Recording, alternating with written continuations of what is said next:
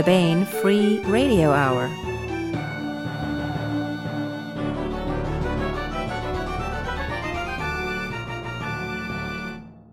On the podcast, oh, the sounds planets would make traveling through space in a Star Wars movie, black helicopters and cone-headed alien menace. Plus, we continue our complete audiobook serialization of David Drake's The Sea Without a Shore. All right now. Welcome to the Baen Free Radio Hour podcast.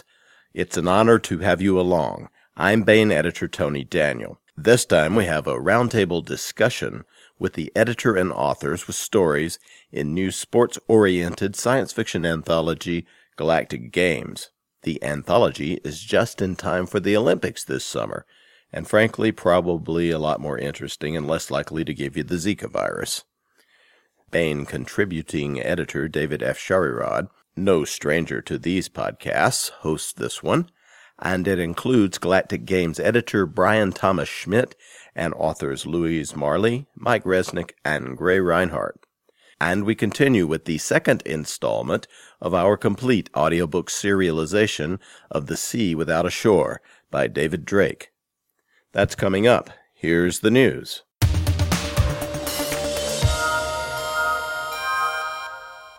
The June hardcovers and original trade paperbacks are out. It's a reading stampede out there, but the kind where you want to get trampled. First, we have David Drake's new entry in his RCN Leary and Mundi military science fiction series, Death's Bright Day. In this one, Leary and Mundi must go on an unofficial mission to a galactic backwater planet to forestall a new outbreak of the war between the Republic of Cinnabar and the Totalitarian Alliance of Free Stars. This one is action-packed, and it starts out with Daniel Leary getting married. We had an interview with Dave on a previous podcast talking about this book. Also out is a great new collection of stories edited by John Ringo and Gary Poole. All these stories are set in John Ringo's Black Tide Rising world, where a zombie outbreak has laid waste to much of our planet. But the remnant of remaining humans is fighting back. It's really a story about those humans in John's books. There are some excellent and very tasty stories in this one, especially if you like brains. And if you liked John Ringo's Black Tide Rising series, you're going to love this collection of great writers and their different takes on John's world. Also at booksellers is Galactic Games, edited by Bryan Thomas Schmidt. This is our sports-themed anthology that you'll hear more about in a moment. And don't forget there's yet another anthology. Wow, this is short fiction month here, edited by David F. Sharirod, who hosts the roundtable interview this time. This one is the year's best military and adventure SF 2015. It's called 2015, of course, because it's the best of all last year's stories that David has gleaned from all of the various venues. It's filled with the best of the best short stories published in the magazines, original anthologies, and online venues of last year. David literally reads everything out there with short fiction in preparation for his year's best anthology, which is the reason I always like to have him host our interviews here at the Baen Free Radio Hour when we're talking about short fiction, because he's likely already read the stories or needs to read them for his anthology. Death's Bright Day by David Drake, Black Tide Rising, edited by John Ringo and Gary Poole, Galactic Games, edited by Bryan Thomas Schmidt, and the year's best military and adventure SF 2015, edited by David F. Sharirod, are all available at booksellers everywhere.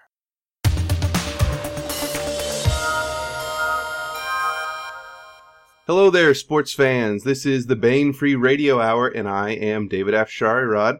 It's a pleasure to be with you here today and with our guests. We're going to be taking science fiction out of the reading room and putting it into the arena with a new anthology of short stories edited by Bryan Thomas Schmidt. It's called Galactic Games, and it pairs sporting events, Olympic athletes, a little bit of gaming, some football, some baseball, all that good stuff with science fiction, and it is out now from Baen Books. I'd like to introduce our panel here. Joining me is Bryan Thomas Schmidt. In addition to editing Galactic Games, he is the Hugo-nominated editor of Mission Tomorrow and Shattered Shields. Both of those are available from Baen Books, and Shattered Shields, we should say, he co-edited with Jennifer Brozek. He has also edited The Raygun Chronicles, Decision Points, and Beyond the Sun, among other titles. He is also an author in his own right. His debut novel, The Worker Prince, received honorable mention on Barnes & Noble's Year's Best Science Fiction Releases of 2011. Bryan, thanks so much. It's great to talk with you again. Good to be with you, David. All right, we also have Louise Marley with us here. She is a multi-award-winning writer of science fiction and fantasy. Her first career was as a classical singer, and that fact has influenced much of her work, especially her first novel, Mozart's Blood. She also writes historical fiction under the pseudonym Kate Campbell. This is her first time on the Baen Free Radio Hour, so we'll go easy on her. Louise, thanks so much for joining it with us. Thanks. I've been looking forward to it. All right, and I am pleased to welcome back to the podcast Mr. Mike Resnick. He is, according to Locus, the all-time leading award-winning author, living or dead, for short fiction. He's the winner of 5 Hugos from a record 37 nominations. He's got a Nebula as well as major awards from around the world. He's the author of 6 novels, over 250 short stories, one of which is in Galactic Games, and 3 screenplays. He's also an editor of some repute. His online and ebook magazine, Galaxy's Edge, is something I look forward to reading every other month. And if you guys know, I edit Baen's Year's Best Military and Adventure SF, and I found quite a lot of material in Galaxy's Edge. I talked with Mike about The Worlds of Edgar Rice Burroughs, which was an anthology he co-edited a few years back. That's in the archives if you want to dig it up. Mike, so glad to talk with you again. Well, it's very nice to be back. I'd like to make one correction. There's a typo in there. I'm egomaniacal enough to point it out. I have 76 novels, not 6. And 70. I thought that's to be Louise Marley. I thought 6 seemed. I thought 6 seemed low, but anyways. All right, and also joining us is Gray Rinehart. He has worn many hats in his day. He's fought rocket propellant fires, refurbished space launch facilities, and commanded the Air Force's largest satellite tracking station, among other things. He also writes from time to time and is a contributing editor at Baen Books. His short stories have appeared in Analog and Asimov's. He's also quite the singer-songwriter and filker. He's got 2 albums of mostly science fiction and fantasy-inspired music. Gray, I don't know if I can say this. I'll edit it out if I can't. But you've also just had a novel accepted. Your first novel will be coming out from Kevin J. Anderson's Wordfire Press. So, anyways, great. Thanks for being here. Oh, I appreciate it. I'm glad to be here. Guess who's editing his novel from Wordfire? Is it Bryan Thomas Schmidt? Is that? Yes, it is. All right. Excellent. I just got back from hanging out with Kevin and the guys there. I was at the booth at Dallas Fan Expo, so that was a lot of fun. That was the first one of those I'd gotten to do. So it's all one big happy science fiction family, I guess. But we are here to talk about Galactic Games today. It is, I said, is an anthology of 20 short stories, and all of them have to do with sports or games of some kind. One thing I wanted to talk about was that many of them concern the Galactic Games, capital G, which is sort of an Olympics on a galactic scale. Bryan, I think you would be the man to answer this. Could you talk a little bit about what the Galactic Games are and where the idea came from, and just some of the approaches the different authors took to that idea? Well, nobody can answer that question because, truthfully, all I did was name the anthology Galactic Games, but the original concept, I was toying with doing, Galactic Games is totally an Olympics and have every story revolve around that. But as time developed and we saw some really good reprints that didn't fit into that we could get, I kind of opened it up. And some of the people decided to write their stories as the Galactic Games and some did not. But there was no set of rules or parameters for that. So everybody's Galactic Games kind of probably work a little different. That's why it's not totally consistent, but it was just kind of an overall concept of what if everybody in the galaxy got together what if the new Olympics was basically galactic instead of just being on Earth. So that's basically where it came from, and it kind of went from there. Several of the stories, even like Mike's story, for example, the Olympians would fit into that concept in some ways, although it's called the Olympians. And some of those stories would fit in even though they're reprints, but mostly it's just kind of a free-form concept. Okay, yeah, so just grew organically then from people picking up on the title. It's interesting, yeah. Well, one thing I wanted to talk about, too, is with this anthology, and I think we've got a good group of people here to talk about it, is we've got a couple baseball stories, Jack Haldeman and Gene Wolfe, sort of, kind of, the weirdest baseball story ever, maybe, in a good way, but it's weird. We've got football from George R. R. Martin, but generally, these were takes on different types of games and sports that don't get a lot of airtime, maybe, and I thought that was one thing that appealed to me, is that we've got Louise's story is gymnastics. Gray is sort of something he invented, but he tells it from a referee's point of view. A lot of Olympic stuff. And was that something you were after, Bryan? You said you were kind of thinking this was originally going to be an Olympic-themed anthology. Yeah, I asked people to tell me what sport, and I tried to keep every sport different. Now, technically, Gene Wolfe's story is about softball played from speedboats, and Jay Haldeman's story is about baseball. So technically, they are different sports. But see where you're coming from. And we do have 3 stories that reflect racing or running, but they're different kinds, and 2 different kinds of shooting stories. So I kind of have some crossover, but the main idea was to have everybody do a different sport. And I figure even in the real Olympics, you've got multiple events for swimming and multiple events for different kinds running and different things. So I figured I could get away with a little bit of parallel. But I tried to do sports that were everybody doing something unique, and I tried also to get things that had never been done. I own 5 or 6 of the previous anthologies that have been done of sports. Most of them were done in the late 70s, early 80s. There have been a couple since that I know of, and there's probably some I'm missing. But most of the sports, there were a lot of football and a lot of baseball and a lot of things, but some of these other sports didn't get covered. So I wanted to cover some unique ground, too, so bring some new stuff into the whole, sci-fi sports kind of genre, so to speak. Yeah, well, I think you did, certainly. I want to do one more kind of question, and this maybe we can open up to everybody, and then we'll talk about the individual stories a little bit. But I will confess, I'm not a huge sports fan, but even not really being someone who follows sports much, I always enjoy reading about sports. And I just was thinking we could talk about what is it that makes sporting events such a natural milieu for fiction writers to work in. And I realized maybe something we can jump off on when I was reading this book for the podcast is many of these stories, and perhaps all of them, at least in some ways, the sporting event is certainly its own drama in and of itself, but it often stands in for something larger. So maybe there's something there. Bryan, you can start. Sorry. The thing about sports is that, there's a natural conflict involved in sports that comes out of competitiveness. And there's also a competitiveness to our human nature that is something that many of us struggle with.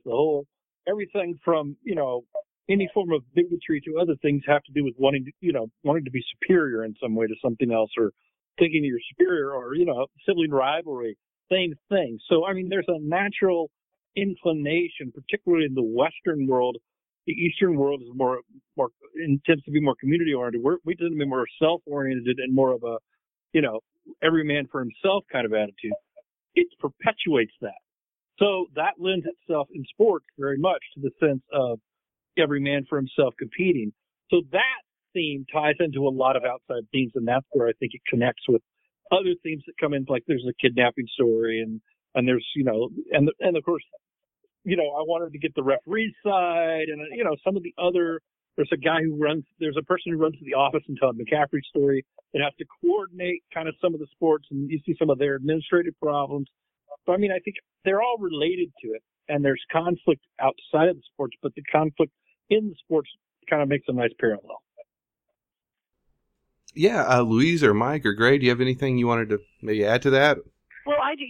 I think you already said it, because the thing is that in any sports competition there is inherent drama and conflict, so that makes it a great basis for fiction, because the conflict is already there. And as you say, it often represents something deeper.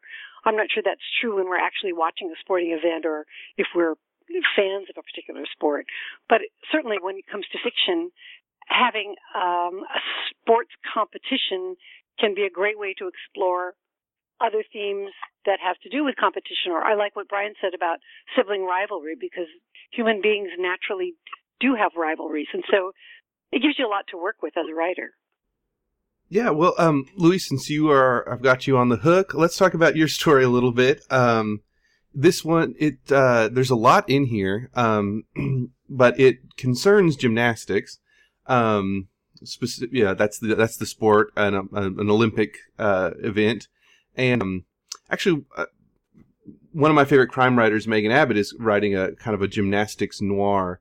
And I was reading some of the things she was saying when researching it, and how it's so high stress. It's such a high stakes world, just like any sporting event is, but it's often on the shoulders of very young girls, which, is not the case with most other sports.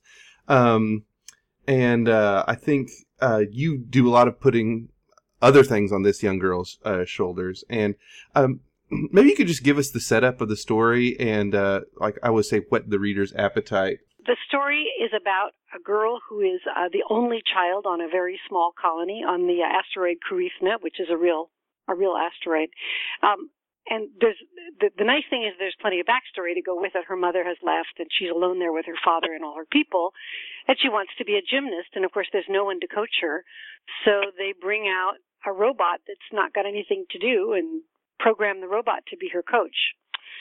And so when she goes to the I forget the actual number of the Olympiad, but competitors are coming from around the solar system, actually, not the galaxy necessarily. They're all human in this case. But, we end up getting to play with enhanced human beings, for example, post-humans, competing with a natural human being, which is a theme that I have visited before. We also get to deal with the use of younger people by older people or corporations, in this case political organizations, for their own ends. And I think actually in the actual Olympics that we have on planet in contemporary times, that's exactly what happens, that a lot of maybe not in the United States, but certainly it was true in Russia and some of the other communist countries where the Olympians were hardworking slaves, and there was a lot of glory if you won, but there was a lot of torture if you didn't. So those are some of the things that I could play with. I didn't know anything about gymnastics other than I liked watching it. So I read an autobiography of a gymnast, and did a lot of research online. It was great fun. I loved the sport. But boy, it is hard on those girls, and boys too. But the boys tend to be a little bit older, so it's the girls at 12 and 13 and 14 that really, really work hard, and sometimes are badly injured. Yeah, and you touch on that. And I was going to ask you if you had been involved in gymnastics or knew someone that did, but because it did feel like so your research paid off. I've always admired the sport, and I think for me it appeals. I was a classical singer. It appeals because it has that artistic element as well as the really extreme sports element. The things these kids do are amazing in real life, and so fictionally you can go even farther. Yeah, it's one of those sports. I mean, I guess this is true of anything that people do at the top of their game, so to speak. But it looks so easy, and then you think, I could barely, you're spinning around a bar holding on. Like, try that, I don't know. So, yeah.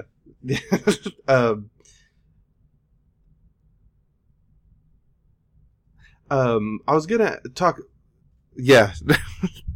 I was going to ask you to talk a little bit. You touched on it. One thing I thought was interesting is this story does deal with hints at who counts as human in a way. Is this robot coach?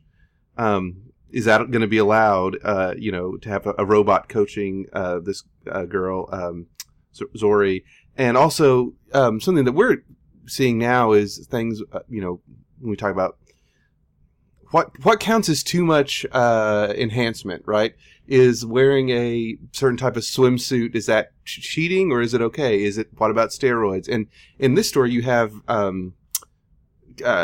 gymnasts who have been genetically modified. So maybe you could talk about that a little bit.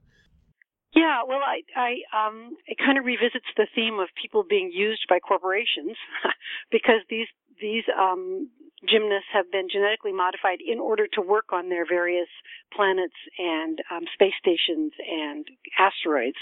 So they have extra limbs, and some of them have so many limbs they can barely walk, but they're great in the air or in weightlessness, that sort of thing. And I think that as we go forward, I'm certainly not the first writer to take this on in terms of sports, but how much modification is allowed, and how much will ultimately be deemed not acceptable, as we've done currently with baseball as the sport I know the best. And since steroids became illegal and the players could really get prosecuted for them and kicked out of the game for them, that changes the face of the sport quite a bit. That I wrote a different story for a different forum about a genetically modified woman who was the first contemporary professional baseball pitcher. And so it was fun looking at that because there is going to be a point probably where we have to it'll be part of the rules, how much modification is acceptable. Yeah, that's right. Yeah. Well, let's I think leave some of the more Olympic sports for just a moment and talk about Gray's story. Gray, this is one that is one of a few in the book that doesn't really have a real world counterpart. You kind of made this up, although it bears resemblance. What is it, Mara Calva, something like that. I'll let you pronounce it. There you go. Bears resemblance to some real world things, but this is something you came up with, right? Because it's well, I'll let you introduce it in a second. But first, I want to talk about one of your characters in your story says the line, "No one cares about referees." But this is a story about a referee, and I did care about him. But I do think the point's a good one, which is that except for when maybe they make a bad call, no one really cares about the referees. There's not a lot of biographies of great referees being written. So tell us first what drew you to the idea about writing about a referee, and then also maybe you can explain the game and the setup of the story as well. Well, I didn't decide to write about the referee right away. It was kind of odd how all of this came together. I had been reading about the unlikely friendships that had developed between Allied officers and specifically German officers after World War II. And it got me thinking about, as we have prosecuted these conflicts, and then the uneasy peace that starts off and hopefully develops into a better peace down the road, that might be a similar situation with some interstellar species. And I wanted to have the story take place in a way that those tensions were still real, which to me said if the games could possibly be a mode of cementing this peace, there would be factions that didn't want that peace, and they might try to disrupt them. And so that led me thinking about the Munich Games. And I didn't want to just retell that historical story, but it started me thinking that, one of the reasons that when the Palestinians took over the compound and were threatening the athletes, one of the reasons that resonated so much was because every country had sent athletes and were emotionally invested in the athletes they sent. So they could feel this is what it might be like if they had taken our athletes hostage. But really, if they had threatened the officials, I'm not sure people would have cared quite so much. And that's how I ended up with, okay, I'm going to be in this position and see if I can make something out of that. But if it's like threatening the editor instead of the writer.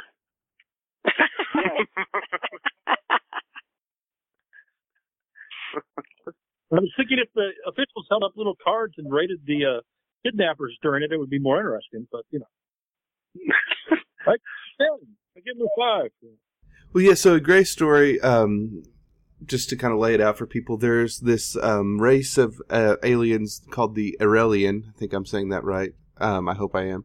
And they're sort of Earth sign looking, and we've been at war with them until very, very recently, right? And we're playing this game that was sort of the game itself is sort of an uneasy compromise. There's things taken from human games and then Aurelian games and sort of cobbled together to make something that maybe both sides can play. And this is the big match between the humans and the Aurelians. And I guess a lot rides on it, as you're saying. The idea of putting all of these things together came from my sort of being tired of seeing things get put together and mashed up in odd ways. But it also was something that I remembered from my time in the Air Force, that when we were at Squadron Officer School, they made us play this mixed up, made up game that nobody liked because it was mixed up and made up, and it didn't follow the rules of any games that we knew from either playing them or from childhood. And the very nature of it was off-putting. And I thought, if you're dealing with an alien species, it's one thing to say that we're going to go play water polo against an aquatic species. We're going to lose. But it's another thing to say that what we're going to do is we're going to try to craft something where neither side has a clear advantage and see if we can't level the playing field in that way. So it is a kludged up mess that nobody really likes, but they're playing for pride.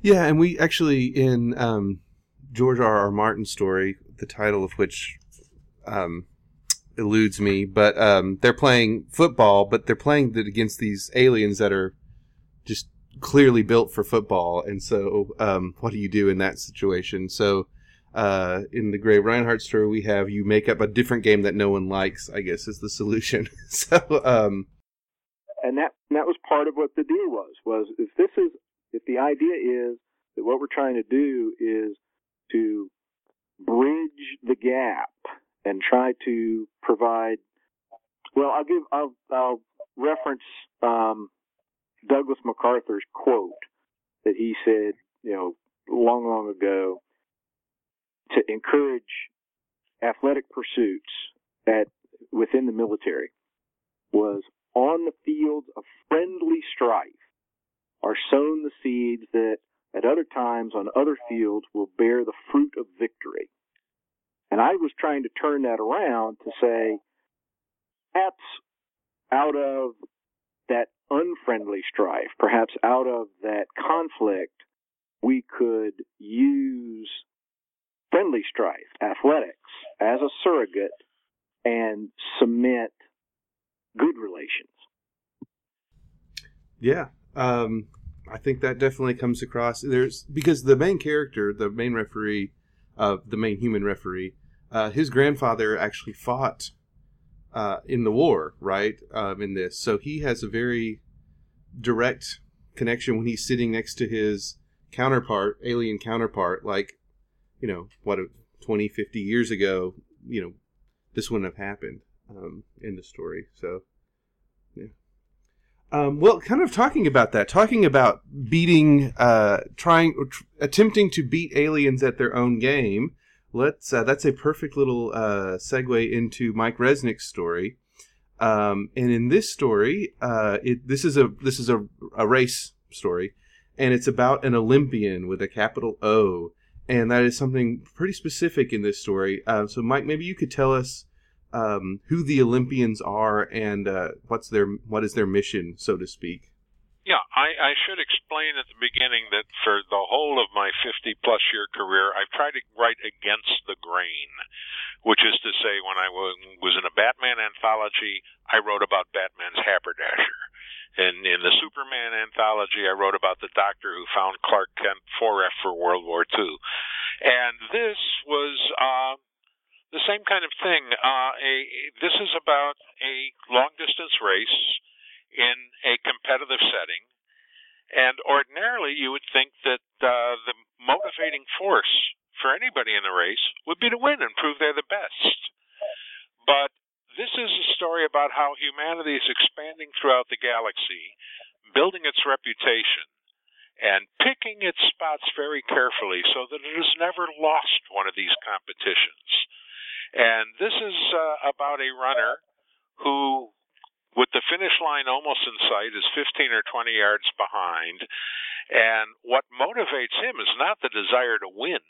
It's the desire not to be the one who lost, the one they all remember. And I consider that a much stronger motivating force. Yeah, you took my next question. But yeah, I love that. It's the anonymity of success in this story, right? If you win, then instead of being the hero for winning, you're just one of a many winners. Who cares? But if you lose, then you're the guy who lost. You're the only human who lost, and you're the one they'll all remember. Right. Yeah, I thought that was a very clever twist. Look, from Wordfire, a collection of all science fiction sports stories, and I do that in a number of them. In basketball, the assumption has always been, you play with a high degree of emotion. That's what makes you better. And I had a robot who was dominating the league, the first to play, and the audiences got turned off because he showed no emotion. So they programmed him with some, never realizing that he would not only want to win for his team, but he would feel enormous sympathy for the people who were overmatched against him. And you can do that with almost any sporting event, or indeed any event whatsoever. Yeah. So I think we've probably clarified it, but I'm going to just to be safe. So this is, as you said, humanity's expanding out into the galaxy, and we challenge human beings challenge, whatever sport is the sport on an alien planet that is the height of their ability. They think they can win. That they think they could win, right? In this, if you go to a world and participate in a sport where they didn't think they could win, right? Yeah, but they think they can. They this air of invincibility, right? So it's and you talk about this with the Olympics, especially back during the Cold War, where it was very much a surrogate for the might of the Russians versus us, right? And this is what humanity is doing. We want to appear to be Supermen, and so we challenge people to things and we beat them. And not too popular for that, but I guess it does something for our reputation, I suppose. But I just wanted to also talk about the history of this a little bit, if you would, because I read in Bryan's intro that this was part of a novel. I did a novel in 1982 called Birthright. And it consisted of 28 chapters, each of them a short story in itself, about man's expansion into the galaxy and finally his contraction. And each of the stories was very similar to this in that it would take one item, be it law or sports or whatever, and examine what happened when man went out into the galaxy. And it created a future in which I have said, I think, something like 35 novels and maybe 20 stories. So it was very useful to me in that respect. And I excerpted the story in 1984 for a Marty Greenberg anthology and never thought of it again until Bryan asked for it. Yeah, I was going to ask you we went through your credentials where you had many more novels than I thought I had written down. But also over 250 short stories. I was just wondering, what is that like when you haven't thought of a story in what is that, 20 plus years, and then you get an email or a phone call. It was very, very flattering and very unexpected. I mean, there's some stories I've sold more than 30 times. This certainly wasn't one of them. Well, maybe this will be the first of the... We only got 20 more times to go. Brian, how did you find this thing? Was it in... you said it was in that Martin Greenberg anthology. Was that where you ran it, or where did you unearth this little gem? Yeah, I came across it in Birthright, which I own. I came across it also again in the Greenberg anthology. And when Mike and I started talking about what he would do for this, whether it would be original or that, I kind of gave him the choice. Do you want to do something original, or you want me to reprint something like, the Olympians? Because he's got a lot of sports stories. As he said, he's kind of got his own collection of sports stories.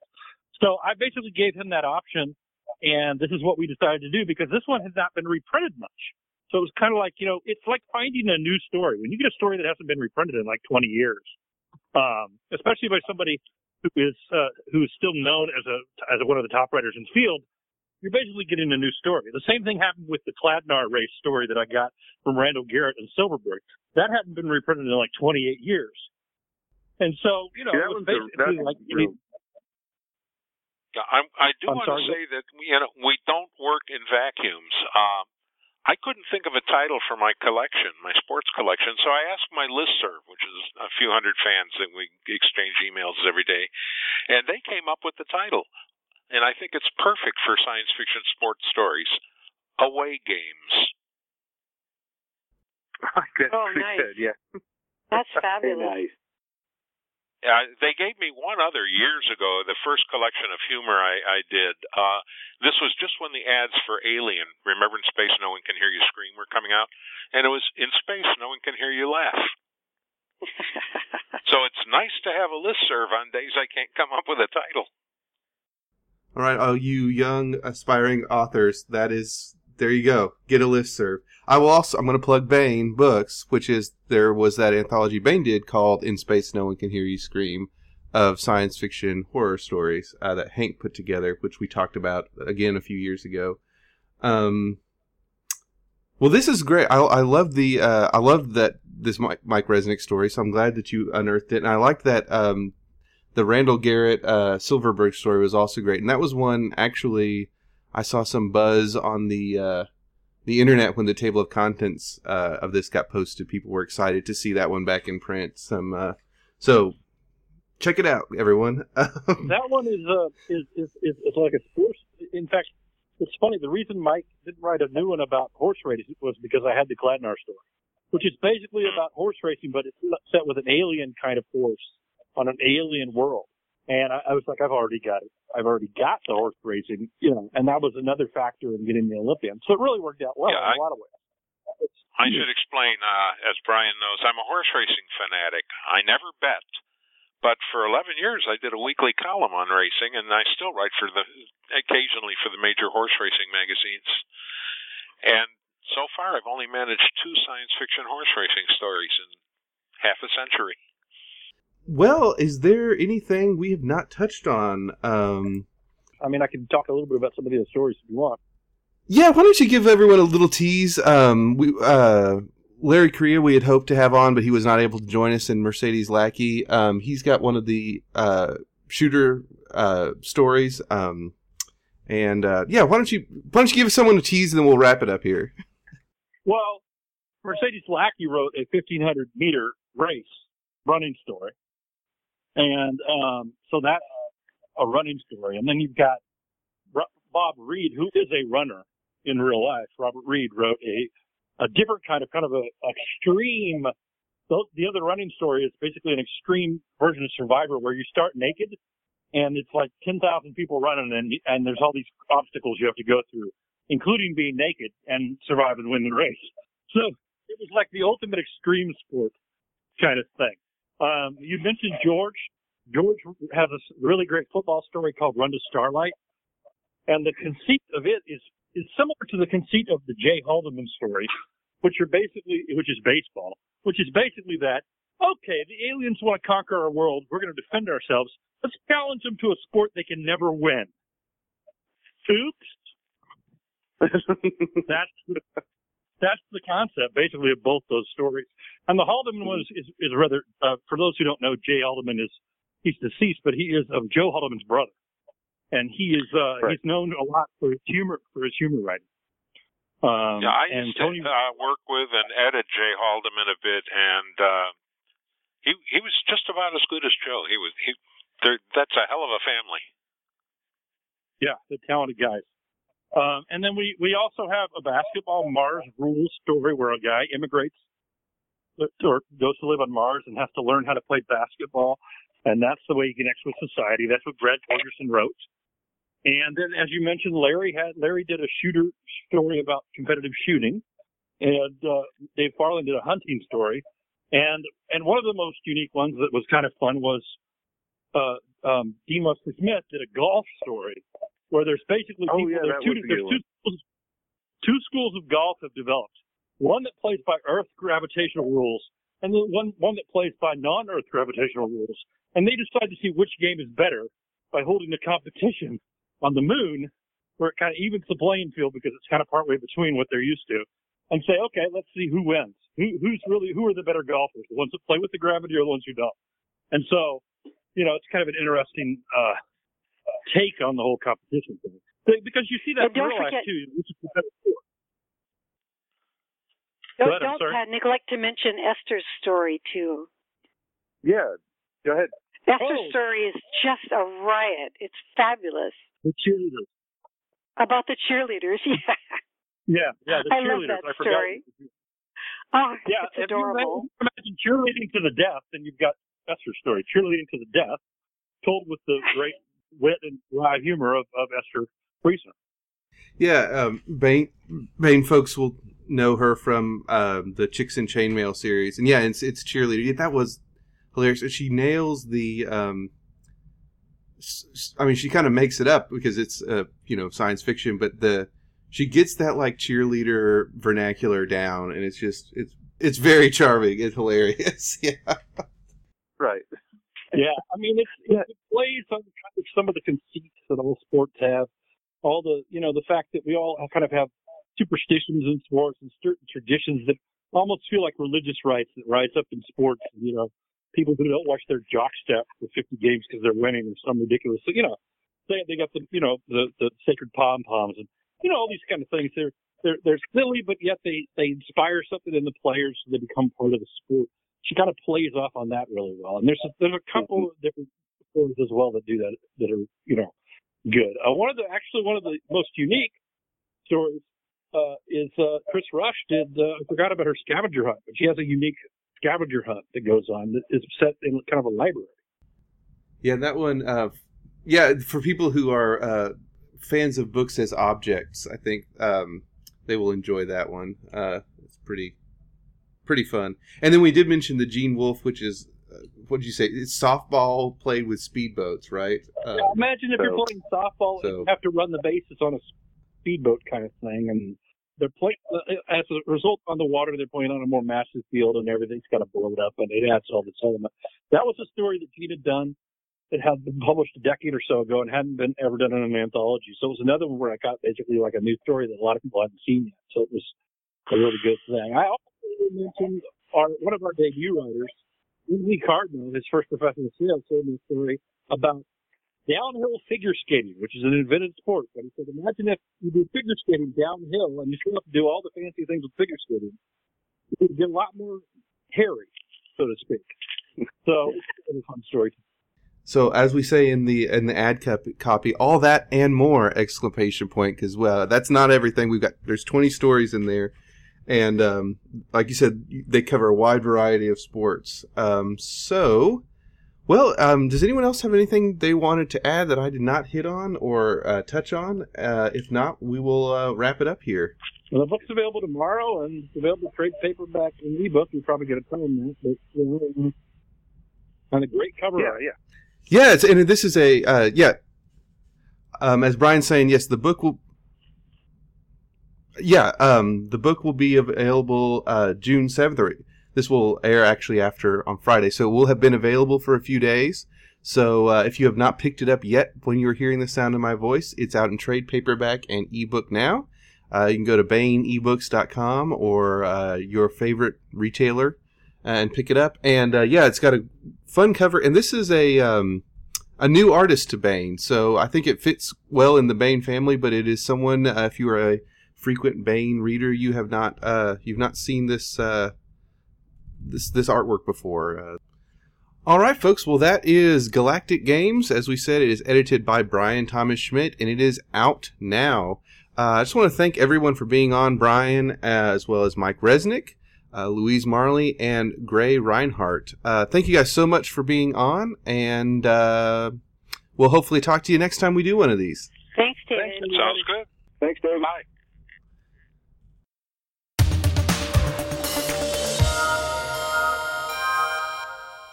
Now we continue with our complete audiobook serialization of David Drake's The Sea Without a Shore.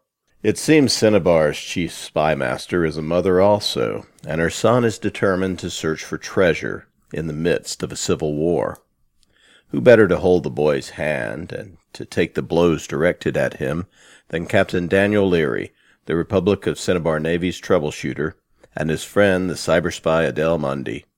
The only thing certain in the struggle for control of the mining planet Corsaira is that the rival parties are more dangerous to their own allies than to their opponents.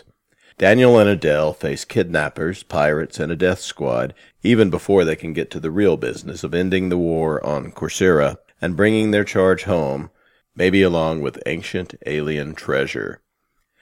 Now here is the next entry of David Drake's The Sea Without a Shore.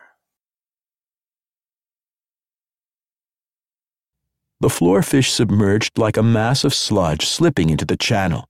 Suction tugged at Daniel, but because the fish's body shaped itself to the water, it was much less of a problem than what a sinking ship of similar size would have caused. The fish left behind an effluvium of ancient mud, cloying and slightly sulphurous.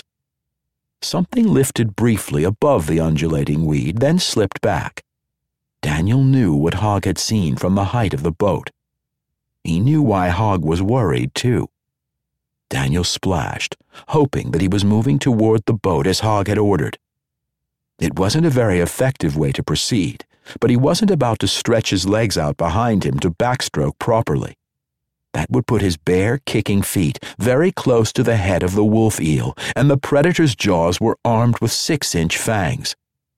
Wolf eels attached their sucker tails to floorfish. They didn't harm or even affect the huge scavenger, but when the giant maw rooted up some lesser muck dweller, the eel snatched it for a meal. This was an extremely large floorfish, even for an adult, and the eel was a similarly impressive member of its species. Because its jaws and belly expanded, it could easily ingest prey the size of an average-sized man. "I got the lure set to female eel," Hogg said in a hoarse whisper. "If it figures you're a female, it likely won't try to eat you. Just keep coming back. I don't want to foul the prop in the weed, but I will if I have to." "I don't especially want to be buggered by an eel either," Daniel said. It wasn't a real concern.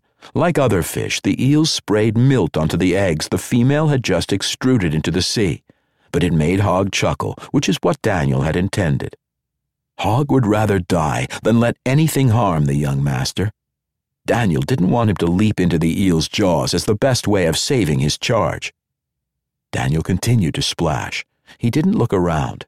He couldn't see anything through the agitated water. Perhaps Hogg could see more. They were using the lure's field to override the bioelectrical field of Daniel's own body. Hogg was, at least. It wouldn't have occurred to Daniel to do that. He'd certainly think of it should the situation arise again. "Now, hold the lure in your left hand and hook your right over the gunnel," Hogg said, speaking from just above Daniel's head. He was again as calm as he had been years before, while teaching his young charge to squeeze rather than jerk his trigger. "When you're ready, you'll swing up and I'll haul you aboard. No problem at all for a strong young lad like you, right?"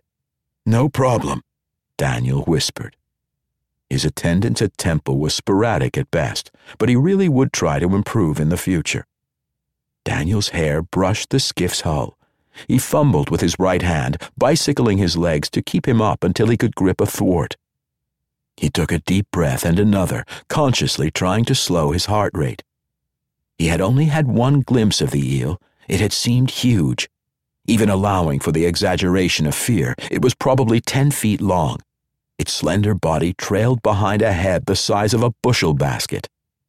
Hogg gripped Daniel's left arm just above the elbow. He wasn't putting any pressure on the contact yet. "On 3, Daniel said. 1, 2, 3. Water exploded as Daniel rolled up and over the gunwale. The eel must have come after him because Hogg shouted, and Daniel heard the crunch as Hogg's right arm drove the trident through the bones of the creature's skull. Daniel rolled into the belly of the skiff. Hogg had gotten out of his way, though Daniel wasn't sure how. He wasn't even sure he still had both legs, and his hands were locked together in mutual reassurance. Bloody hell, that was a bad one. The skiff was rocking violently. Hogg shoved them backward and released the shaft of the harpoon. The little motor was backing with all the power it had available, ignoring the risk of weed clogging its intake. Daniel raised his head to look over the gunwale. The shaft flailed back and forth, sometimes under the surface, as the fatally injured eel curvetted. The body behind the soot-colored head was so nearly transparent that Daniel could make out the bones of the skeleton. His guess of 10 feet long had been conservative. This eel was probably big enough to have swallowed the skiff itself along with the 2 men. "I wonder what the record for a wolf eel is," Daniel said. "Taken by hand, I mean." "You want this one as a trophy?" Hogg said hoarsely. "Then you're going to have to come back by yourself and get it. Me, I'm heading for home, and when I get there, I'm going to get very drunk." "Yes," said Daniel. "I think that's a good plan for both of us." Xenos on Cinnabar. Lady Adele Mundy. She had been released from the RCN when her ship was paid off, so she could not properly use her naval rank of signals officer, stood before one of the chest-high reading tables in the long room of the Navy House Archives. Her personal data unit sat to the left on the table. To the right was the small stack of ship's logs which she was copying, and in the center was a flat conversion device 8 inches deep by 10 inches across. The converter was a specialist item and would have cost a great deal to buy even if she could have found one for sale.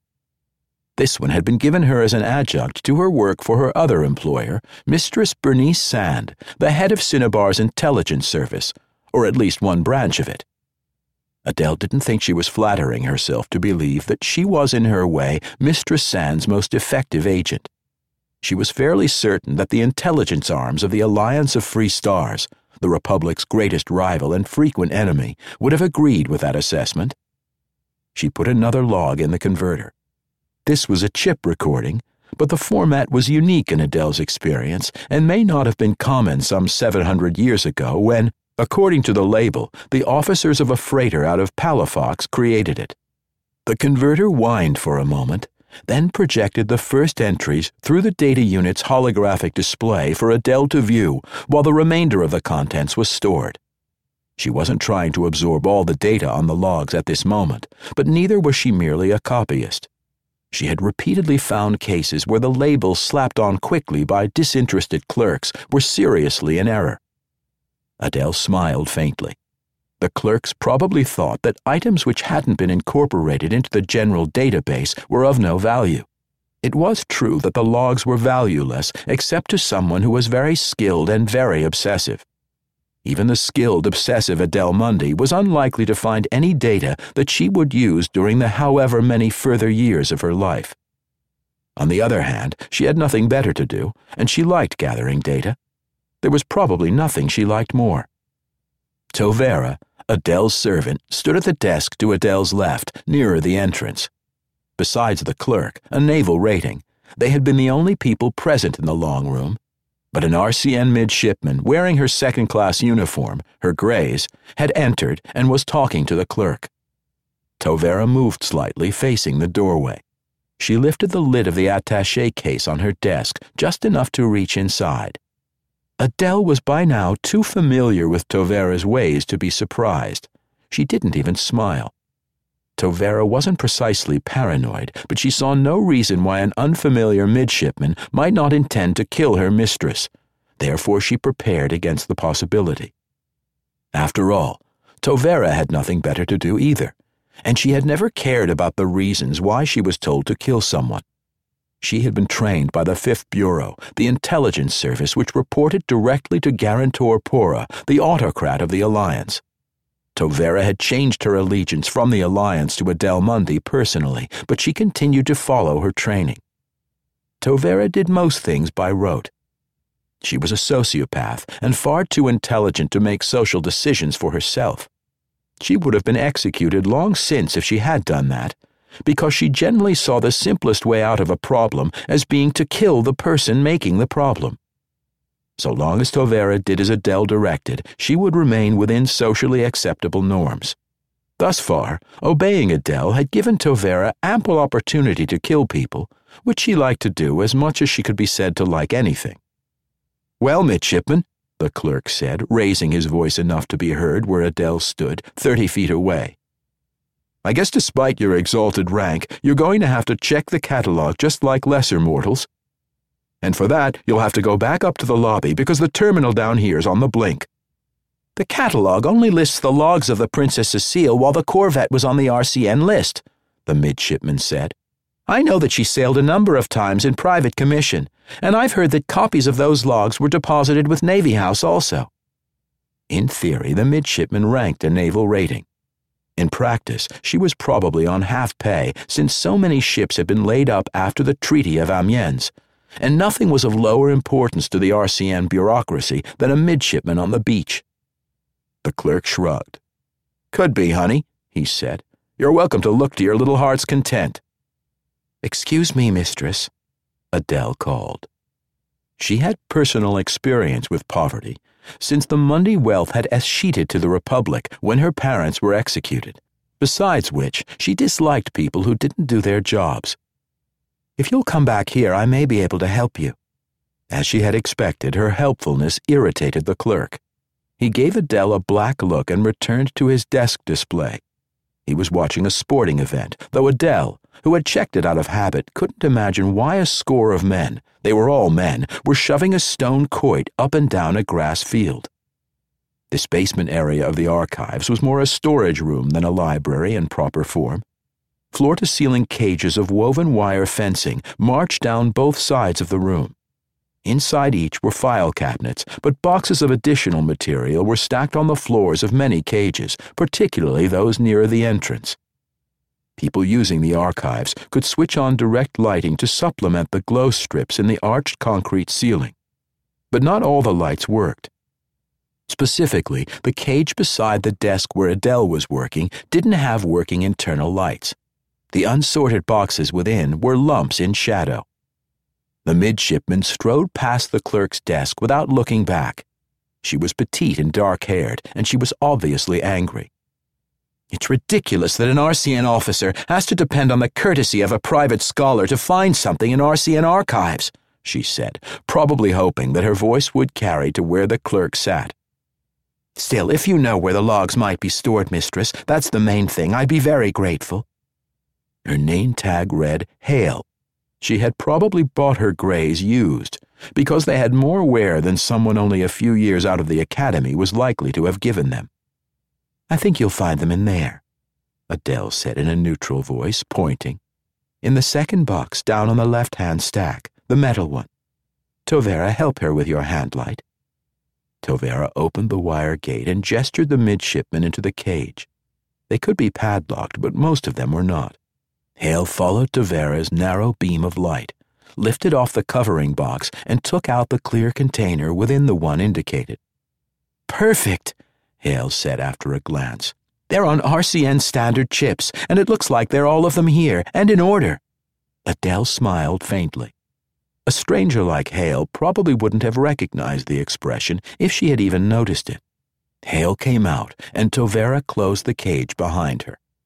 "I suppose you're wondering about these," Hale said as she set the chips on a table across the aisle from Adele. She didn't appear to have noticed Tovera. Adele's servant excelled in being unobtrusive in any normal social setting. You see, I was in the academy with 2 midshipmen who were assigned to Captain Leary.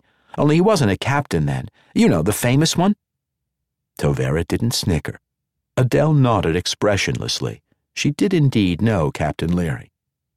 "Well, I knew them," Hale said. She took an ordinary chip reader out of its belt pouch and set it on her table. One was pretty sharp, I'll grant, but the other always struck me as being as thick as 2 short planks. But they've both been promoted to lieutenant with no interest behind them." She shrugged.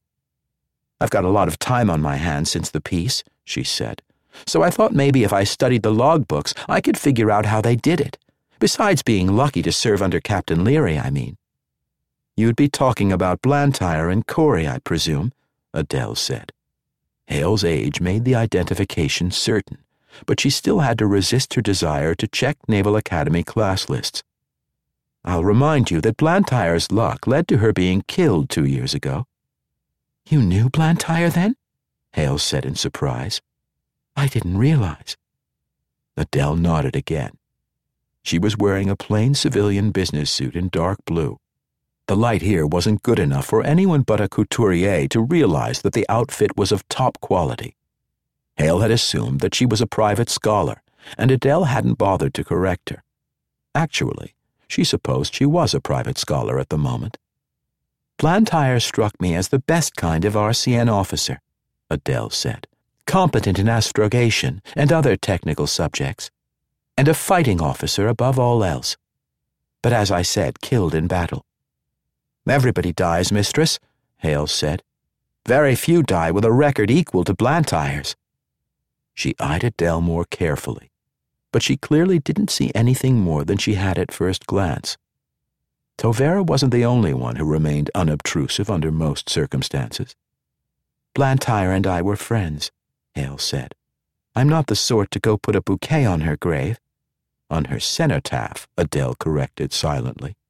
Blantyre's body had been vaporized off Cacique along with those of 50-odd of her shipmates. "But I figure if I can use her record to learn how to be a better RCN officer, that's a better memorial anyway, and—" Hale straightened slightly, as though she were coming to attention for a reviewing officer. "You're right about her. When you beat Blantyre on the battle board, you knew you'd done something. But more often than not, she beat me." Adele smiled very faintly at the pride in the midshipman's voice, albeit probably justifiable pride. She wouldn't have thought anyone could read the expression, but apparently Hale did, because she flushed slightly. "Please excuse my discourtesy," she said, extending her hand. "I'm Lucinda Hale." Adele shook her hand with a carefully gauged, polite pressure. "I am Lady Mundy," she said, using her civilian rank rather than the one Hale might have noticed in the logs of Daniel's RCN commissions. "I'm pleased to have met you, Mistress Hale." Her personal data unit flashed a silent signal. Adele glanced at it, reading the oral message which had been converted to text as she preferred it. "Yes, all right," she replied. "I should be there within the hour." Tovera was efficiently replacing the set of logs in the file drawer from which they had come. She didn't know anything about the summons, but she knew that her mistress wouldn't leave the archive until she had at least restored it to the condition in which she had found it. Hale looked as though she might be going to speak further, but in the end she merely nodded. She slipped into her reader the first of the logs of the private yacht Princess Cecile, owned and commanded by Captain Daniel Leary. Adele was glad. She didn't want to insult the young woman, but she didn't have time for conversation. As Adele left the long room, she started to put her personal data unit away in the thigh pocket tailored into her trousers. Unexpectedly, the clerk snarled, "You know, it's traditional to leave a little something for the attendant, but I suppose you're too high and mighty to worry about that." Adele stopped and looked at him, then sat on one of the 3 chairs in the anteroom. They were standard RCN designs of pressed steel and steel mesh, identical to those of any warship, save that these were not bolted to the deck. She brought up the data unit. "Your name is Dozois," said Adele. She wasn't in quite as much of a hurry as she had thought. "Yes, Tech 5 Dozois." The data unit's holographic screen was a blur to anyone save the user herself. Adele had a control wand in either hand. She found them the quickest and most accurate form of entry and access. She often used her data unit as a remote control device for other units. She was doing so now with the clerk's terminal, though he wasn't aware of the fact yet. "What do you care what my name is?" the clerk said. He got to his feet. "Hey, what do you think you're doing?" "Leaving," Adele said, standing up again and putting the data unit away. She was almost to the stairwell before Tovera turned and followed her. "I thought he might try to stop us," said Tovera regretfully. "Well, maybe he'll be there the next time we visit." "I doubt it," Adele said as her boots scuffed briskly up the concrete steps to the outside entrance. "He just sent a message to his immediate superior, copying the chief of the Navy Board, detailing his failures of performance and adding that he keeps a bottle of gin in his desk." "I didn't see the gin," Tovera said. She was in front again so that she could step into the street ahead of her mistress. "Nor did I," said Adele. "But I smelled it on his breath when he was shouting at me." She gestured toward the tram stop in front of Navy House. "We're going to the Shippers and Merchants Treasury to meet Deirdre Leary. I don't know the intended purpose of the meeting." A tram pulled up at the stop, swaying slightly on its overhead monorail as it disgorged men and women in their best RCN uniforms. Those who had enough rank to have afforded a set wore their whites, often too tight for them now. They would be uncomfortable, waiting in the hall for an assignment clerk to call their name, or most likely not to call their name. Adele and her servant got on when the car had emptied. Tovera punched the address of the bank into the routing computer. Deirdre Leary was Daniel's older sister and Adele's banker. She was also the representative of Corder Leary and the Leary family interests to both Daniel and Adele. Daniel had broken violently with his father at age 16. As for Adele, if she ever came face to face with the man who had ordered her family's slaughter, she would shoot him dead. Adele could imagine many reasons for Deirdre to request a meeting at short notice. No notice, in fact. None of the possibilities were good.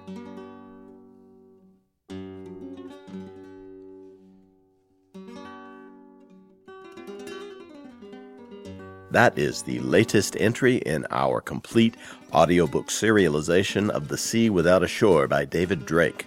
And that's it for the podcast. Thanks to Audible.com, thanks to David F. Sharirod, and to podcast theme composer Ruth Judkowitz. And a voluminous warehouse filled with drugstore pranks and three-stage candy rockets, plus the ongoing admiration, thanks, and praise of a grateful star nation to Bryan Thomas Schmidt, Louise Marley, Mike Resnick, and Gray Rinehart, editor and authors of Galactic Games. Please join us next time here at the hammering heart of science fiction and fantasy, and keep reaching for the stars.